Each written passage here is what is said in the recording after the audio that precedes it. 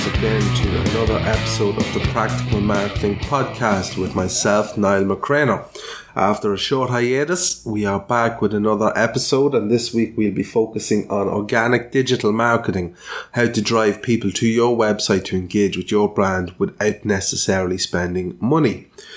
As ever, this podcast is brought to you by McCraner Marketing. Visit edmcraner.com today, have a look at our services, throw a donation to the podcast, and you can receive your first consultation free of charge. Any listeners to this podcast who sign up for our pay-per-click service will receive a €150 voucher to offset against the cost of your campaign. Now, I suppose the thing with digital marketing is, organic digital marketing is, it's how do we drive people to our website to engage with our brand organically. In other words, it doesn't cost money.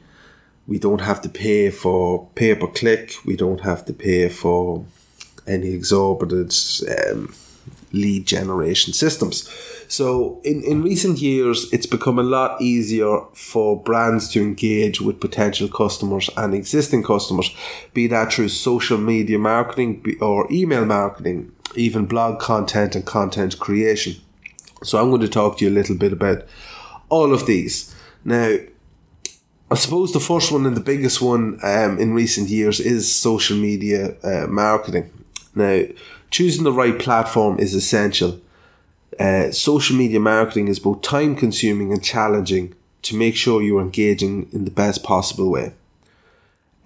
So what you need to do is you need to look at who your customers are. So before you do any of this, you need to do a little bit of research. Now, the theories I spoke through in the first two episodes, or the second two episodes, will go some way to helping with this and to help you to kind of define who your target audience is by knowing who you are. So be that through market segmentation, brand position, and Porter's 5 forces. The SWOT analysis is also very good because that will give you kind of an in-depth look at yourself, because so you're doing kind of a recce of your own offerings. So in terms of social media marketing, you need to know, okay, who my target audience are. So if I'm targeting younger females or older males, what are they on? What platforms do they use? Where do they engage? And I need to be on those touch points. So you're talking Snapchat and Instagram if you're looking for females and things like that. I found a very interesting statistic online regarding what might be an underutilized social media platform in terms of engagement. Pinterest has 70 million users worldwide, and approximately 80% of these are women. And stats show that about 70% of Pinterest users go on the site for inspiration on what to buy. So if your brand is very visual, if you're into fashion, photography, if you're into anything like this, you need to be on this website. So then that is just an example of where people aren't necessarily using the right platform. Facebook is all well and good for kind of broad spectrum engagement. Everybody's on Facebook. Everybody's on it and engaging with it. But are your prospective customers going to engage with you better on Facebook as opposed to something like Pinterest or Twitter or something like that? So you need to be on the right platform. Now, you need to be on all the platforms, but what I'm saying is your focus needs to be on the right platform. Like, Twitter's great as well, but Twitter I kind of find is more for personalities, whereby you're following, people you want to listen to and hear from, rather than actual companies. Instagram's very visual as well, obviously, the likes of Snapchat. If you're into blogging, if you're into, like myself, the podcast or video blogging or something like that, Snapchat's meant to be very good for this, and so is Instagram. Now, things that are less visual or more engaging, obviously Facebook is always number one, so I kind of think 60 to 70% of engagement should be going there, and then the rest should be highly kind of specific and targeted, specialized. So you also need to know when to engage with your prospective customers. So if you're posting every day, 10 times a day, depending on the type of website you have or your product offering, you're going to get lost. And Facebook's algorithm works in a way, like a mistake people make is they buy likes. So to go on and they go, oh, €10 will get me 5,000 likes or something like that on one of these websites. Don't do that, because what happens is the Facebook algorithm, when you post not Facebook, when you post an update on Facebook, what happens is it will show 5% of your audience that message. And if of that 5%, another percentage like, comment, share, once they interact with it, it's more likely then the Facebook will repost that to your full audience. But if you have bot likes, these are spam bots whereby no one is looking at them. So then Facebook won't won't push your message to the wider audience. So you're literally wasting your time. You're actually doing yourself a disservice by doing that. If you have 100 likes on Facebook, but there are 100 engaged likes who are people who are your customers and are invested in your brand, that is better than 10,000 likes that are a waste of time. So that's just the first thing off the bat. So when you post on Facebook, you need to be consistent to whatever intervals you choose. So if you are the likes of Joe.ie, Benchwarmers, or I know they're very male focused because that's what appears on mine, or if you're the NFL or something like that, they post regularly, like every day, 10 times a day, 15 times a day, because that is their business model. What those websites do is they drive traffic to their websites through content creation, and then whilst on the website they sell space for advertising, and then that is their business strategy. But if that is not your strategy, you don't want to be posting every day or 10 times a day. Definitely not.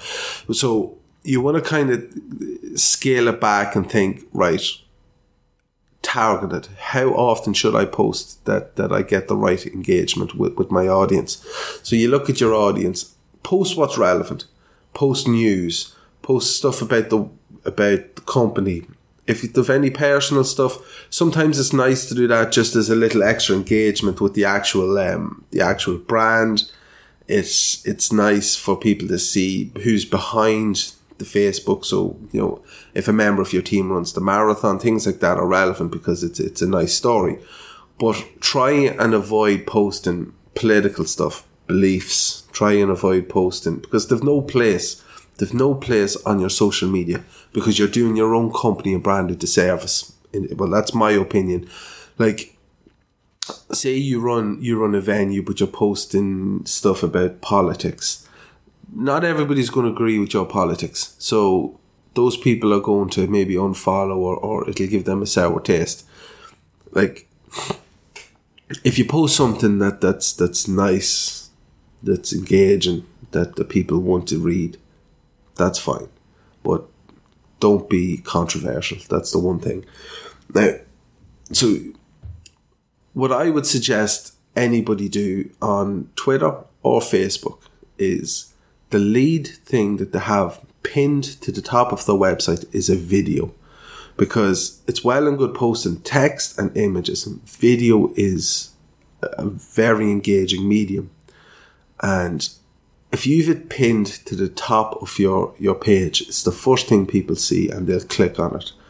And you'll be able to, actually, you can count how many people view a video. But what it'll do is, if you do a video of your product offering, of what you do, like it's a fantastic way of getting people to actually look at your brand a bit more. Because when people are flicking down the page and they see pictures, everybody's posting pictures. They keep going. Post a video. Make a video, even if it's yourself sitting in a room talking to the screen. Just post it. And be honest, be open, be inviting, be warm, be clear, be articulate, which is kind of rich coming from me with my accent, but however. So, and then with that video, you use that video to boost your page. So a lot of people boost pages with posts, images, visit us, click this, do that. Use the video because people share it more, people engage with it more, and you'll be more likely to get traffic on your page. Now, second to that, so that's one of your booster posts. There's two booster posts that I suggest. So one is a general promote my page boost, which is do it video. And then the second one is, look, do a minimum 2 or 3 posts a week, maybe 5 maximum, depending on your industry. Again, if you're B2B, 2 to 3 is perfect. If you're B2C, 5 or 6, it varies. It does vary depending on your target audience. Hence, doing the research, as I say, makes things a lot clearer. So if you do the second one based on, the best post this week or a news story, so promote that. So throw €20 behind that a week. Now, I know I'm talking about organic marketing, but the reality of it is, even in social media, if you want to drive engagement, you have to throw a few pounds into it. So the big thing is the video on the top of the page. Use that to promote your page, and then your weekly boosts as well. So that's kind of the way I would do social media. Like, social media generates a huge amount of data about your customers in real time. Every day there's over 500 million tweets, 4.5 billion likes on Facebook, and 95 million photos and videos uploaded to Instagram. Behind these staggering numbers is a wealth of information about your customers, who they are, what they like, and how they feel about your brand. When you have a presence on social media, you make it easier for your customers to find and connect with you. And by connecting with you, your customers on social media would be more likely to increase customer retention and brand loyalty. A study by The Social Habit shows that 53% of people who follow brands on social media are more loyal to those brands. So, just some things to bear in mind when you're actually, looking at social media. Like there's a crazy amount of statistics out there regarding social media. Like 45% of internet users over 65 years of age use Facebook. So 45% of internet users over 65 use Facebook. Like, if you went to a company and said, look, I'm targeting the silver dollar, how do I get it? Like, you might necessarily think that they're all on Facebook, but there you go, nearly half of them are. So, if you're strategic about things, it's just, there's a wealth of opportunity out there once you put the research in, and once you know where you can engage with your customers and where your customers will engage with you. Another way of kind of driving, I suppose, and retaining leads and sales and things like that is through email marketing. Now, there is no other more cost-effective marketing tool than email marketing. Whether you want to grow your customer base or re-engage with current customers, email marketing allows you to directly engage with a targeted audience.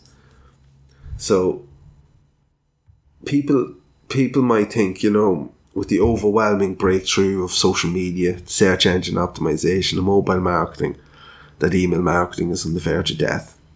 That's wrong. Email marketing is alive and well, and it's arguably the most profitable means of marketing. And I'll just give you a few reasons as to why. Email marketing presents more opportunities for you, your business, and drives a better return on investment. With email marketing, your business can create deeper relationships with a wider audience at a fraction of the cost of traditional media. Email marketing is a must. It is an absolute must. In today's ever-changing digital world, email marketing tends to be a backseat. It tends to have taken a backseat. However, if you haven't considered email marketing for your business already, now is the time. Email marketing is targeted, it's shareable, it's credible, it's measurable, it's cost effective, and it is overlooked by many. Email marketing would, generally speaking, outperform other forms of digital marketing, whereby once you have a good list, a good targeted base that you want to send your message out, you would then upload it to a website like MailChimp or Constant Contact, or again, you can contact us and we would look after all your email marketing for you. But these websites are there that provide email templates and things like that, where they will distribute the mail on your behalf for you and your company. So once you have the mailing list, you would upload it through an Excel format using a CSV file. So save your mailing list to .csv, and then you'll be able to upload it. It'll also prune it, so if you get any bounce backs or if an email address doesn't work or doesn't exist.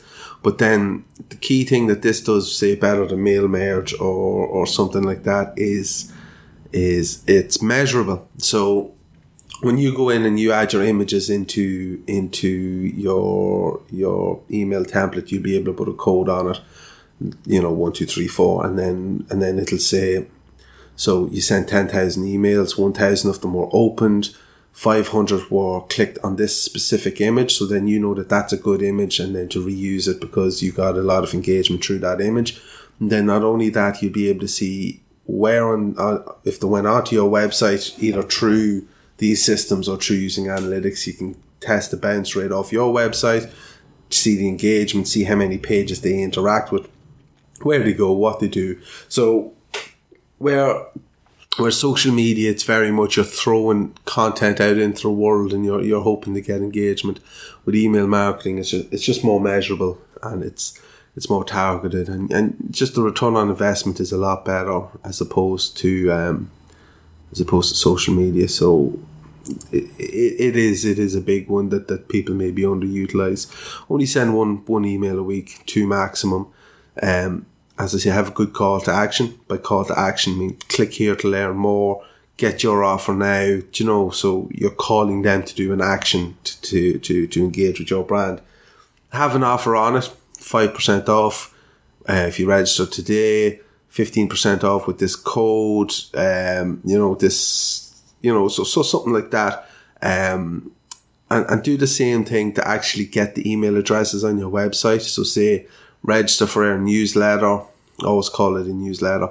Register for our newsletter and receive 5% off your first order, 10% off your first order. Whatever works within your margins. So you're kind of getting people to offer up the information to you. Another great organic tool is a blog post. Blog post, news feed, whatever you want to call it. Blog post is a better name if you want to maximize SEO. Now, so what you do with the blog post is you keep it relevant. You keep it between 300 and 500 words. You have a good image. You have it well edited, well written, well researched. There's a lot of companies out there who will write these blog posts for you and will post them, and it just makes things easier for you then in the long term. So if you have a good blog post, a good newsletter, you're creating more content within your website. Now Google loves this, and it pushes you up the rankings because it increases your page ranking. So the more you have, the better it is. But when you're writing a blog post, be smart about it, because if you go onto Google right now and if you say you have a child with head lice or something, I'm only thinking this because I just scratched my head. If I don't have lice. If you have a child with head lice or something, and you go onto Google and you type in, how do I know my child has head lice? How do I get rid of head lice? How do I treat head lice? The first thing that's going to come up will be blog posts. It won't be like it could be a blog post on like boots.com or something like that, but it won't be a treatment that'll come up. So say that's why like boots.com and these big companies actually do blogs, because what they do is they go on and they note what products sell better at what time of year. So back to school, things like the headlights, the cold treatment, multivitamins for children, all that sort of thing. So they might write a blog post, or they might even republish one from last year. They could republish it every year. So what they'll do is they'll republish a blog post, or they'll write it, but they'll have it linked to a specific product. So it's more strategic. But what you're doing as well in creating a blog post is you're also giving yourself a chance to engage with customers across the other digital platforms. So when you create a blog post, you share it on Twitter, Pinterest, you share it on Facebook, Instagram, and then you link it all back to the post on the website. So you're driving traffic to your website, and on that page you're going to have your newsletter offer. Register now, you get 10% off your first order. You're going to have your key products, your key ranges in your sidebar, then the right-hand side of the actual blog post. You're going to try and maximize the engagement people have with your brand whilst on your website. And you find that, so say I'm into digital marketing.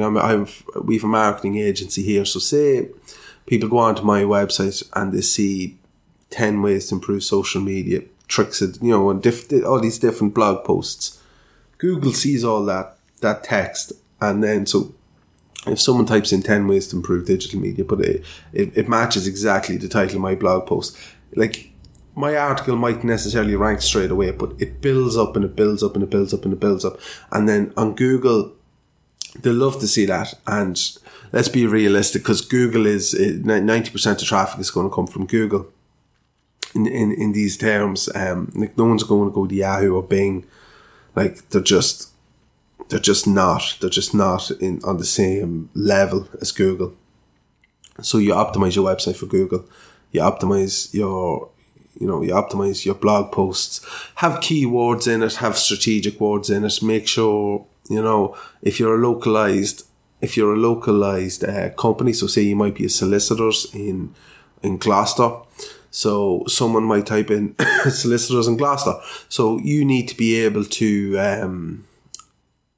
have key phrases. So we are a solicitors in Gloucester. We are an established solicitors in Gloucester. Have these keywords kind of dotted throughout. Solicitors Gloucester, solicitors Gloucester. Have it everywhere. Repetition builds ranking. So you need to kind of engage with that, and you need to have that on your mind when you're promoting your site. Now, I know I said I'm only going to touch on paid advertising just a little bit, just to kind of give you an overview. There is pay-per-click, which is the main one, is Google AdWords. As I said, anything else you're kind of wasting your time to some degree. Well, in organic more than in paid. But so say Google AdWords, it's a tool that increases products that sell and information through the Google search network and the display network. In the UK and the EU, you would use Google Merchant if you sell products directly off your website. And an ad will appear, like, so say someone types in fish bowls, just fish bowls for sale, then you'll see along the side, you'll see, fish bowl $2.99 buy now, fish bowl $4.99 buy now in the picture. So you're putting your listings directly on Google through the Merchant Center. In pay-per-click, what you would do is you would buy certain keywords and you would set a bidding cost, and really it's an auction. Google auctions off these keywords, and then someone types in dentist in Dundalk, and so I would have bought the key. I'm a dentist in Dundalk. I would have bought those keywords. So every time someone types that in, I go through an algorithm that details whether I should be ranked first, second, third, or what way my ranking should be on it. Now, it's very, very complicated, and unless you actually know what you're doing, I would highly recommend engaging with an agency such as ourselves, or another agency if you want, but we want the business. You engage with an agency that knows what they're doing. You engage with an agency that can increase the quality rating of your ad without just increasing the bidding, because that will save money in the long term. Like, if you enter into this and you just think, oh, I'll set it up myself and I'll just run it and see how it goes, to some degree you're wasting your money. You're better off paying an additional weighting and getting someone to manage it for you, someone who has a background, and ideally someone like ourselves who is Google certified. We are a Google certified company. That means that anything that we do regarding the Google Ads network, so whether it's search advertising, display advertising, dynamic remarketing or retargeting, we are kind of acknowledged by Google that we are the best at it, if you know what I mean. So we have the certificates to back up exactly what's there. Now, as I say, like, just be careful. Just be careful if you're doing it yourself. Be careful, because it's not as straightforward as it seems. Engage with us, talk to us, visit enmcraner.com/pay-per-click and just talk to us, because we know what we're doing. Whereas if you engage with even an agency that says it, but if they're not Google certified, don't go near them. You're wasting your time, because they are not trained by Google directly. We are trained by Google directly, and that is the difference. Okay, so just to give you a few more quick tips on organic marketing strategy. If you sell products, you can actually sell them now through Facebook directly, so you can create a Facebook store. So if you create a Facebook store custom tab where you add buy now in the header, like and do regular posting, people can actually buy directly through the Facebook.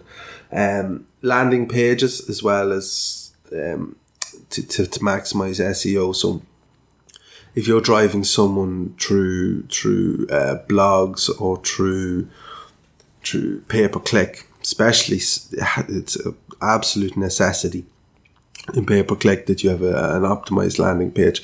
If you look at my website, enmcraner.com, go through any of the services pages.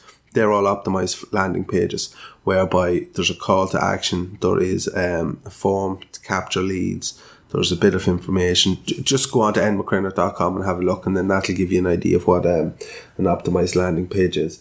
You need to have a good eye-catchy banner image on most pages above the fold, and by the fold means you don't have to scroll down. So with information underneath it, so just, and it needs to be updated regularly, and it needs to be optimized for the web, so it's not too big, so it doesn't take too long to load. So a YouTube channel is important as well. If you're pushing videos, it's good to videos on your, as I said, on your social media, but it's also good to have them on your website, because Google loves videos. In terms of SEO, Google owns YouTube. So it's good to have those videos embedded on your actual website, and even have a channel whereby you're putting up your own content to support your brand. You can create presentations and host them through, or showcase them through SlideShare. SlideShare is a product of LinkedIn.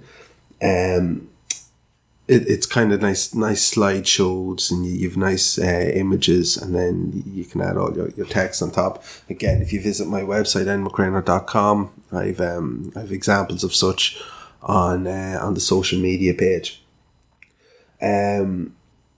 LinkedIn is actually a very good social media tool I didn't mention earlier in terms of B2B.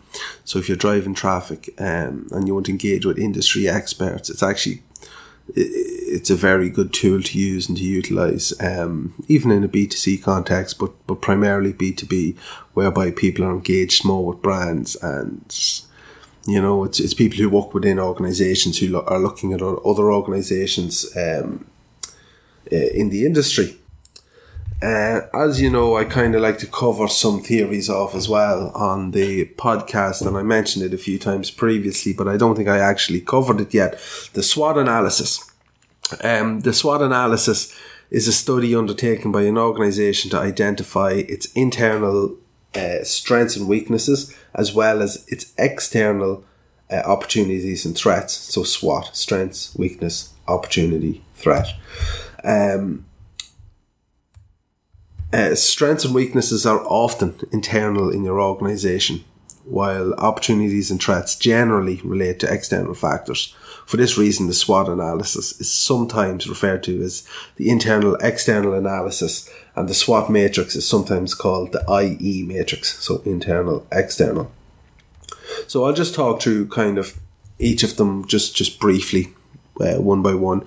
This is an analysis that nearly every student who went to business kind of covered and maybe found it boring and mundane, but it's kind of only in recent years when I look at real world application, I kind of take it at its full value, and it is a valuable tool because it allows you to kind of oversee the market in its entirety, and it gives you kind of an overview of who you are, where you are, and where your competitors are, and it gives you a chance to strengthen up any shortcomings you may have, or to be more dynamic in strengths that you do have. So say strengths. So these are things like, what advantages does your organization have? What do you do better than anyone else? What unique or low cost resources can you draw upon that others can't? What do people in your market see as your strengths? What factors mean that you get the sale? What is your organization's unique selling point? USP, unique selling point. You'll hear that a lot in terms of business. So you need to consider your strengths both from internal perspective and from the point of view of your customers and people in the market. And by doing this, you're kind of pushing forward. You're pushing forward the core competencies that you have, okay? But then, as is within many things in life, where there's strength, there's weakness. What can you improve? What should you avoid? What are people in your market likely to see as your weakness? What factors lose you sales? So these are things. Now, be very analytical and be very truthful when you run through this in terms of your own website. Even if you have issues with personnel and things like that, you need to be honest with yourself. Otherwise, the whole project is kind of wasted on yourself. So again, you need to consider this from an internal and external point of view. What do others seem to perceive weaknesses that you don't see? Are your competitors doing something better than you? It's best to be realistic now and face up to any unpleasant truths as soon as possible. Opportunities. What are good opportunities you can spot? What interesting trends are you aware of, be that online or offline? Useful opportunities can come from such things as changes in technology and the market, both on a broad and narrow scale, changes in government policy and how they relate to your field, changes in social pattern, population profiles, lifestyle changes, and so on. Local events. Is there something going on in your area that you can cash in on? A little tip on this would be a useful approach when looking at opportunities is to look at your strengths and ask yourself whether these open up to any opportunities. Alternatively, look at weaknesses and ask yourself whether you could open up opportunities by eliminating them. And then lastly, we have threats. So generally threats are things like, what obstacles do you face? What are your competitors doing?